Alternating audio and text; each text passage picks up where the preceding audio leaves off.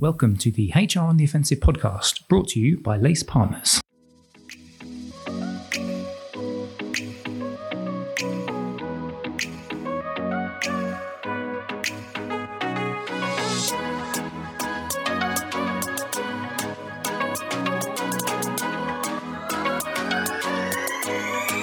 Good morning, good afternoon, and good evening, and welcome to the latest HR on the Offensive podcast. It's me, Chris Howard. Thank you very much, as always, for listening in. Got an exciting one for you today. Cathy is joining me. Cathy, how are you doing?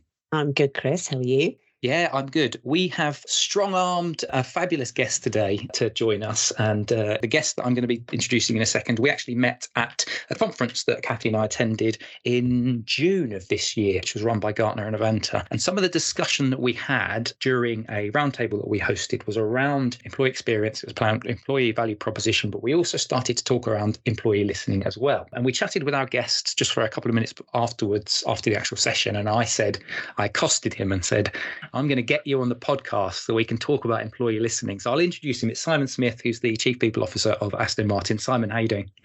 Yeah, I'm very good, Chris. How are you? Yeah, I'm good. How do you feel about being strong-armed into a podcast? I'm less concerned about being strong-armed as I am about being described as a fabulous guest. You are. Expectations have been set. I'm sure. Yes, exactly. We've set the bar.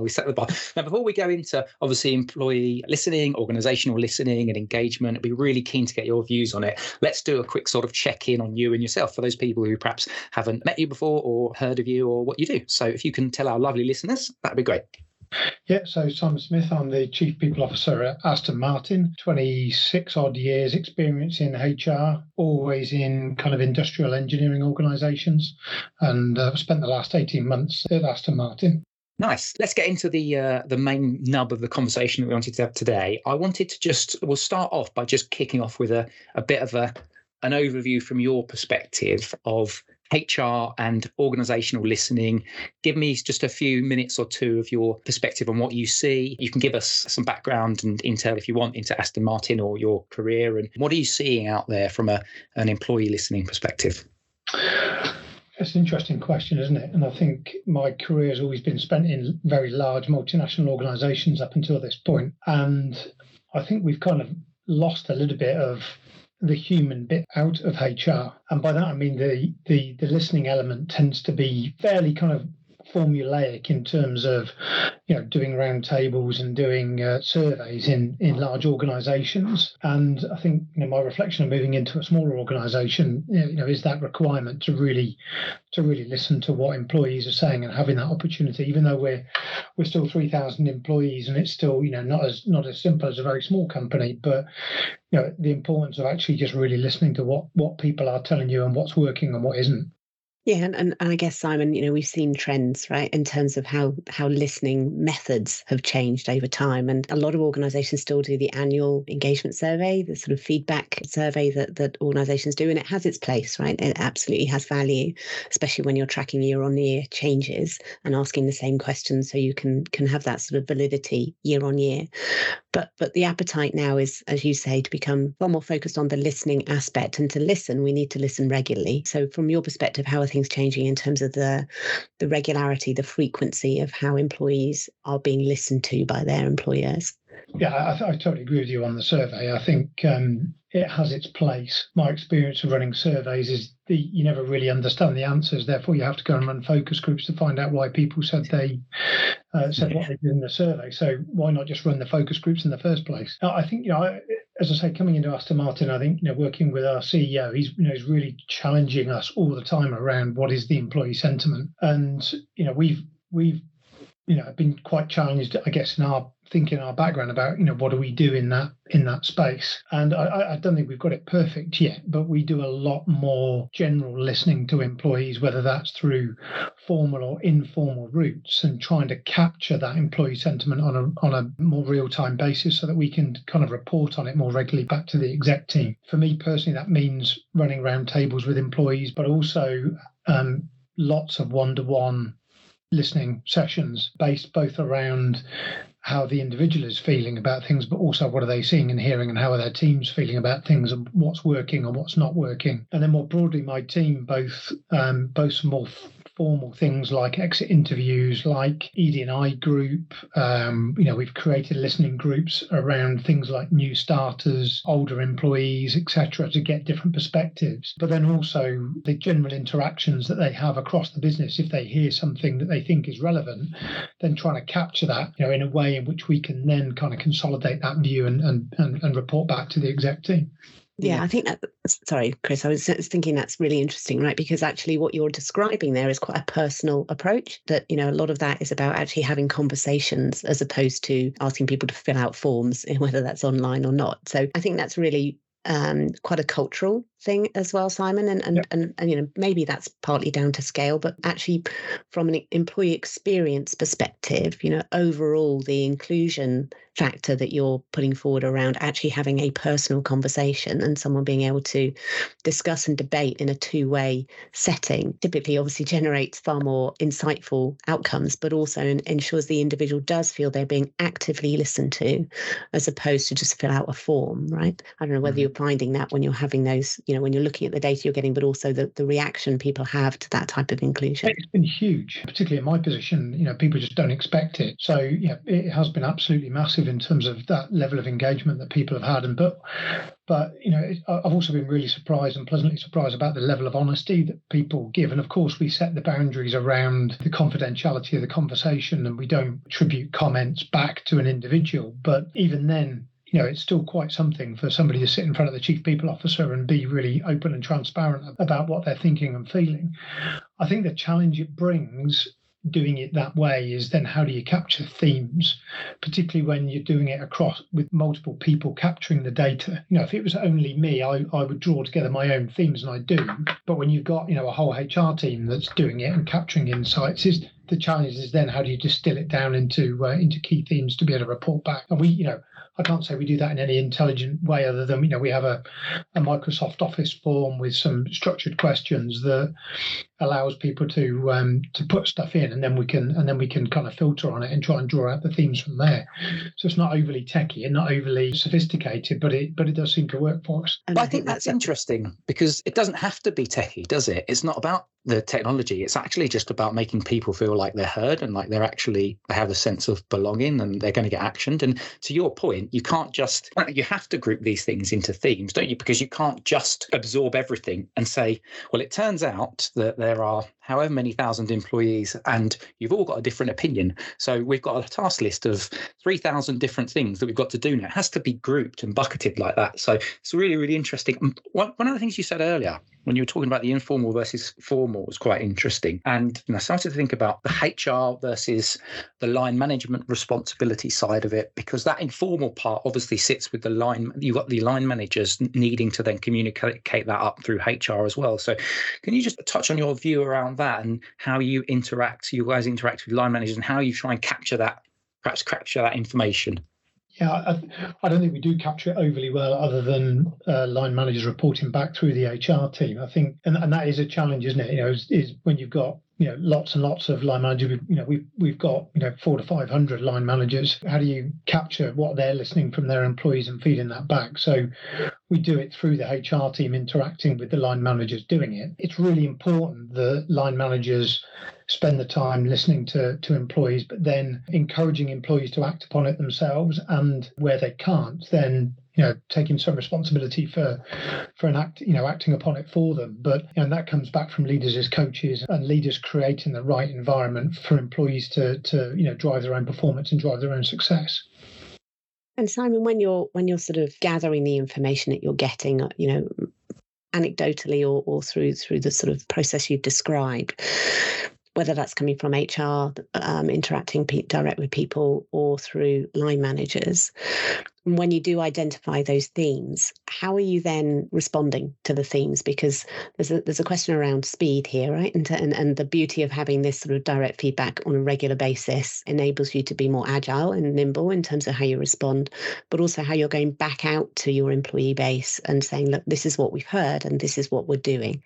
I think one of the important reasons for doing it is, as we go through a culture change, as we kind of drive the culture of the business, culture change is not a linear thing. You can't you can't define that's the culture I want. And, if I do X, Y, and Z, I'm going to get that culture. It's a systemic thing that you're only in control of certain parts of it. So you can never actually determine the exact culture you want or you're going to get. All you can do is kind of drop pebbles in and see what the reaction is. And through the listening activity, I think it's really important that you try something, you listen to what the result has been, you monitor the result, and then you course correct, do more of, do less of, do something different to try and move in the direction you want to do. And that for me is the reason we do all of this listening activity. I think there are certain things that then do come up as specifics that you can see. We've had a few issues around certain reward elements, for example, that we're addressing, so people can see directly that you're taking action on some elements of feedback, and then we try and do some feedback through the employee comms that we do as well, through the newsletters and the general comms that we do. That you said this, we are doing this. So, there's all of those things, I think. But for me, the overarching purpose of it is around that longer term culture change. And so it's not necessarily an immediate thing that you will see the change. One of the things I would like to, we talked earlier about how it doesn't have to be the tech that is the focus, and it's more around gathering that data and making sure obviously you're actioning on it. But I do actually wouldn't mind touching on that and just get your thoughts actually from that perspective, because there is lots of chatter. We have seen lots of chatter about the types of tools that now exist where you can be a bit more proactive in engaging employees and getting sentiment. I wanted to get your thoughts on that, just on the type of tech that's out there at the moment. It can be broad. We don't have to go into any specifics, but do you think it's becoming easier and easier to do that? We often say at Lace that quite often, tech isn't the panacea. And so you need to make sure that you've got your reasons behind why you are actually embedding any kind of activity change or whatever it is. But I just wanted to get kind of a bit of a helicopter view from your perspective on what you've seen out there and where you think it's going. And is it something that you guys are looking at, like different types of tech? Because obviously you mentioned, at the moment you're using things like Outlook or certain basic protocols. Is it something that you're looking at for tech? This is something that we need to, it's on your horizon?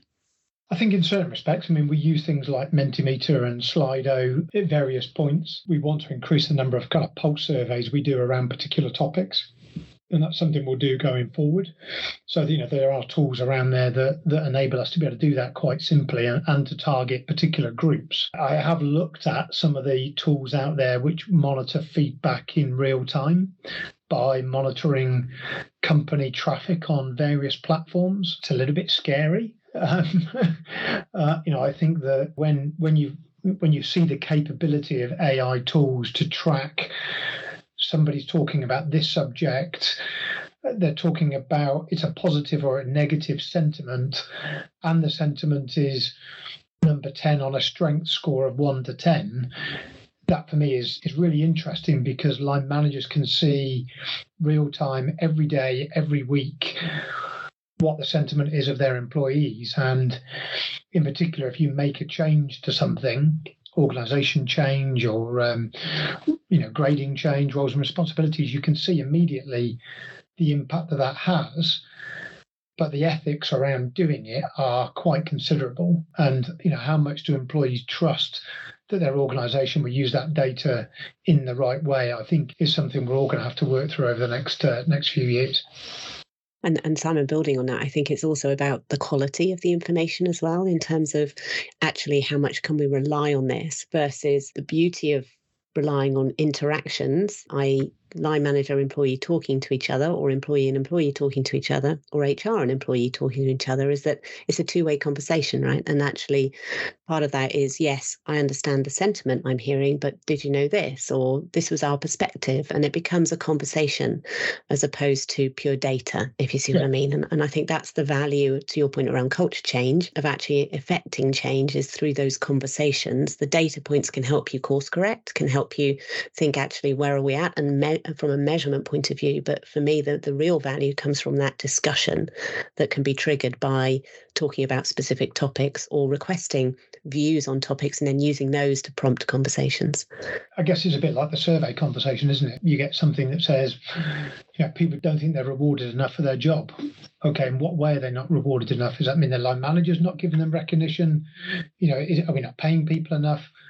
So, you always need that conversation to validate your assumptions around what the data is actually telling you.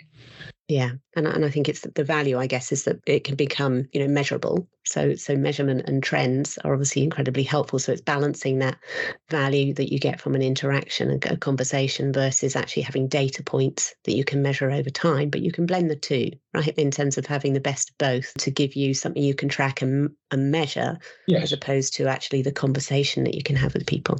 Yes, absolutely. Yeah. I think one other thing I've seen, I guess, Chris, and we've used with some of our clients is how you can digitize some of the discussion in a way. So, for example, we've used a tool called Remesh with some of our clients, particularly when we're trying to get employee sentiment to inform employee experience design. And that's a great tool for sort of digitizing the focus group setting. Yeah. So ensuring you can get groups of people normally much larger than you could in person, but it's an interactive process that someone can go through, and you can real time change the questions or change the options, and people can also bounce each other's ideas, build on sentiment or themes that are coming through the discussion. So there's automation options out there for enabling conversations, which I think are also really interesting as to where that's going, to make sure that it's not a one-way process, right? It's a very different thing, isn't it, when you're going out and actively encouraging people to give you an opinion, whether that's digitally or in person, versus the kind of monitoring of conversation that informs then or provides you statistics on what people are doing and thinking. It's a very different environment. Yeah, certainly. Do you know one of the things that I wouldn't mind, just you guys, I get both of your views on this actually. So what we've talked about so far is this idea of going beyond the more traditional, once a year type employee surveying, being able for people to be heard a little bit more. And I think to myself about future skills of HR professionals being able to interpret the level of information, because every point in which you are increasing the volume in which you're getting that feedback, you're getting more and more and more data in that you need to absorb. So is it something that's on your radar, Simon, or actually also Cathy? I'll go to Simon first because he's a guest, and then you, that you think that HR teams are looking at a little bit more? Because all of a sudden, as opposed to, well, we've now got to do some analysis on, once a year type thing, we're turning into this more real-time kind of data and interpretation and then acting on it. So do you see that as something that's going to monopolize more of your time, as something you're thinking about? I think there's two sides to that, isn't there? One is, I think the answer to it is absolutely yes. Everybody talks about, HR analytics and data analytics becoming more and more important, and it is. And you absolutely need people who are numerate and analytical within the HR function. Talked a lot with other people about the change in role of HR, and fundamentally, I don't think the role of HR changes. I think the bit you've got to put alongside the analytics is that listening piece, is that using the analytics to help inform the conversation and, propose and hypotheses and test hypotheses through conversation. It's all very well looking at why your attrition is going up or down, but you need to understand, a little bit more deeply behind it as to what's actually driving it. So I think the skill set of HR, being able to engage people, is really important in the past and will be in the future, but you have to plug alongside it the evolution of some of the skills like data analytics. I'd echo that, Simon, absolutely. I mean, from our conversations with CPOs in all the different businesses that we worked with over the last few years, there are three common capability gaps that organizations see, or CPOs see they need in their function, and analytics and insights is one of them. Org design is another to support business change, and then the change management capability as well to go with that.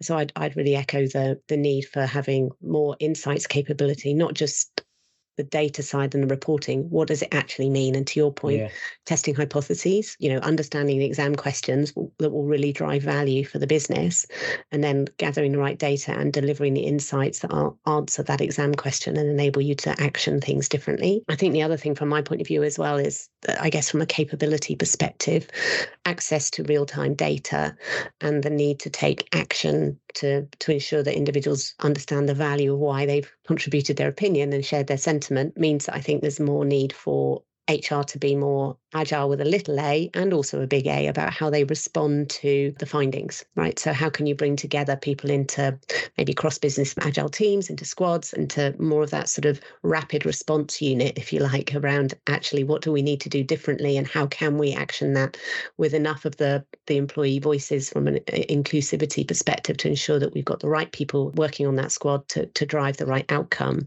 And I think the other piece for me, which is linked to the insights, is that that commercial focus. Ultimately all of this is about driving engagement, driving positive experiences at work, which we know leads to greater productivity and improved retention, less turnover, and ultimately bottom line value, right? So that commerciality that comes with it as well. Yeah, I completely agree with you about the cross-team working and the squad type activity, and we've got something running at the moment based upon the feedback around recognition, which is exactly that. We brought together a team to work on that, and hopefully by the end of the year we'll have a different approach for 24. So, yeah, completely agree. We've got about 5 minutes left of the pod, and I didn't want to run out of time talking about a particularly topical area even this week. So the time of recording, we're recording on the Friday, and during this week, beginning of October, the ICO have just released some research where they've surveyed about 1,000 people, and 70% of those 1,012 people said that they find monitoring in the workplace intrusive, and 20% said they'd feel less comfortable taking a new job if they knew their employer was monitoring them. Now, we've talked about this internally at Lace. It's almost the flip side of the coin of employee listening, which is that employee watching part.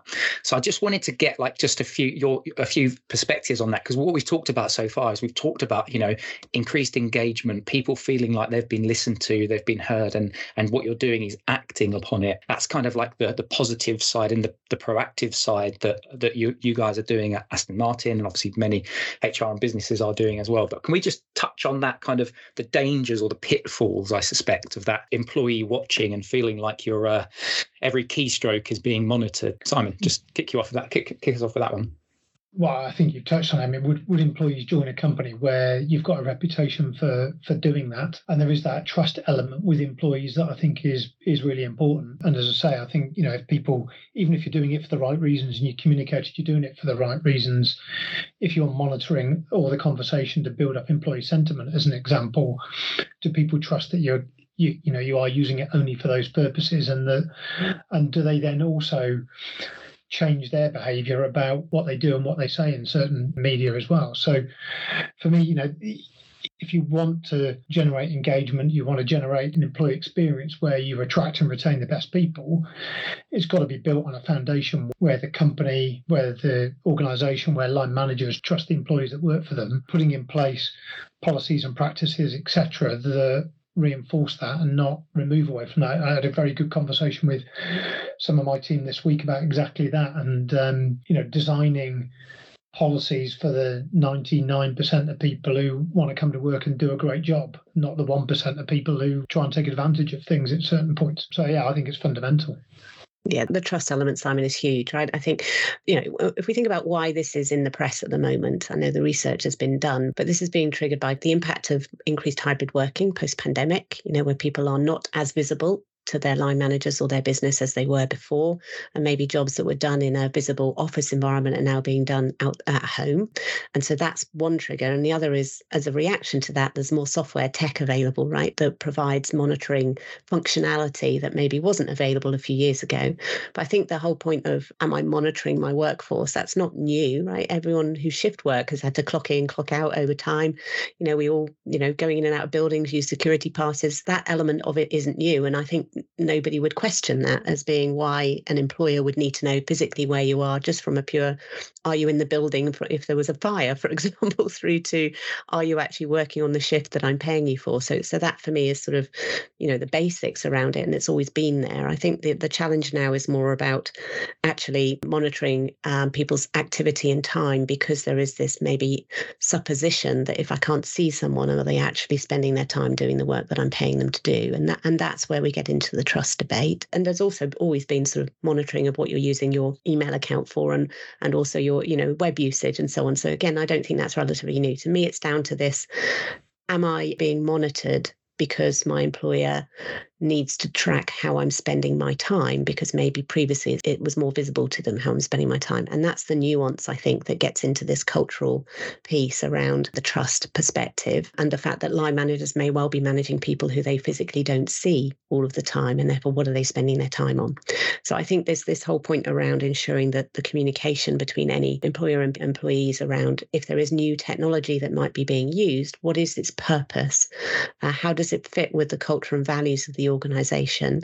Is it proportionate? Can I, as an employee, really understand why and see the sense in, and actually, no, I think that makes sense to me, why someone would need to know that? Or actually, does it start me questioning, am I in the right organisation? This doesn't feel comfortable to me. Is my privacy being impacted? Is my ability to, flex my hours as I've done for the last couple of years working from home that worked really well for me, is that being challenged? So I think there's nuances to it now that mean that for me, it's very much about the overall employee experience and the culture that goes with it. That is where we're getting into more dangerous ground, right? And I think that's where employers have the sort of need to tread carefully in this space, and this guidance from the ICO around the data they're finding and the need to be proportionate, transparent, respectful, I think is really helpful.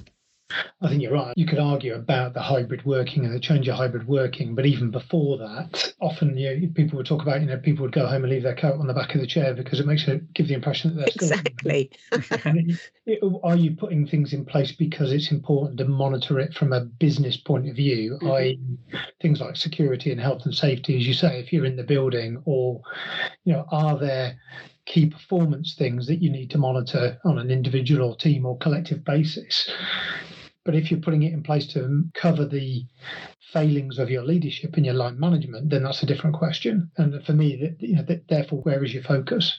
And where's the pinch point? Because if it is the problems with the leadership, then you've got a different challenge you need to answer, and it isn't embed a new piece of tech. One of the things, I've stolen this from Cathy, actually, because this is something that she said, but one of the things that I thought was really interesting when we were talking about it earlier on in the week, Cathy, was you were saying, as an example, if you want to monitor somebody because they've got problems with their network connectivity, and that's actually then becomes a barrier to someone. And, if my internet is rubbish and that's causing me problems, then, is there ways in which we can help to fix that? So actually, it's not always just around the monitoring. As long as you're transparent, look, the reason we are monitoring the system setup you've got is because we want to make sure that we can remove the frustrations that you have in your job, then why would it not be seen as a positive thing? I guess it's the communication is the key bit, isn't it? Yeah, communication. And I think, as you said, Cathy, that articulation of the why is massive.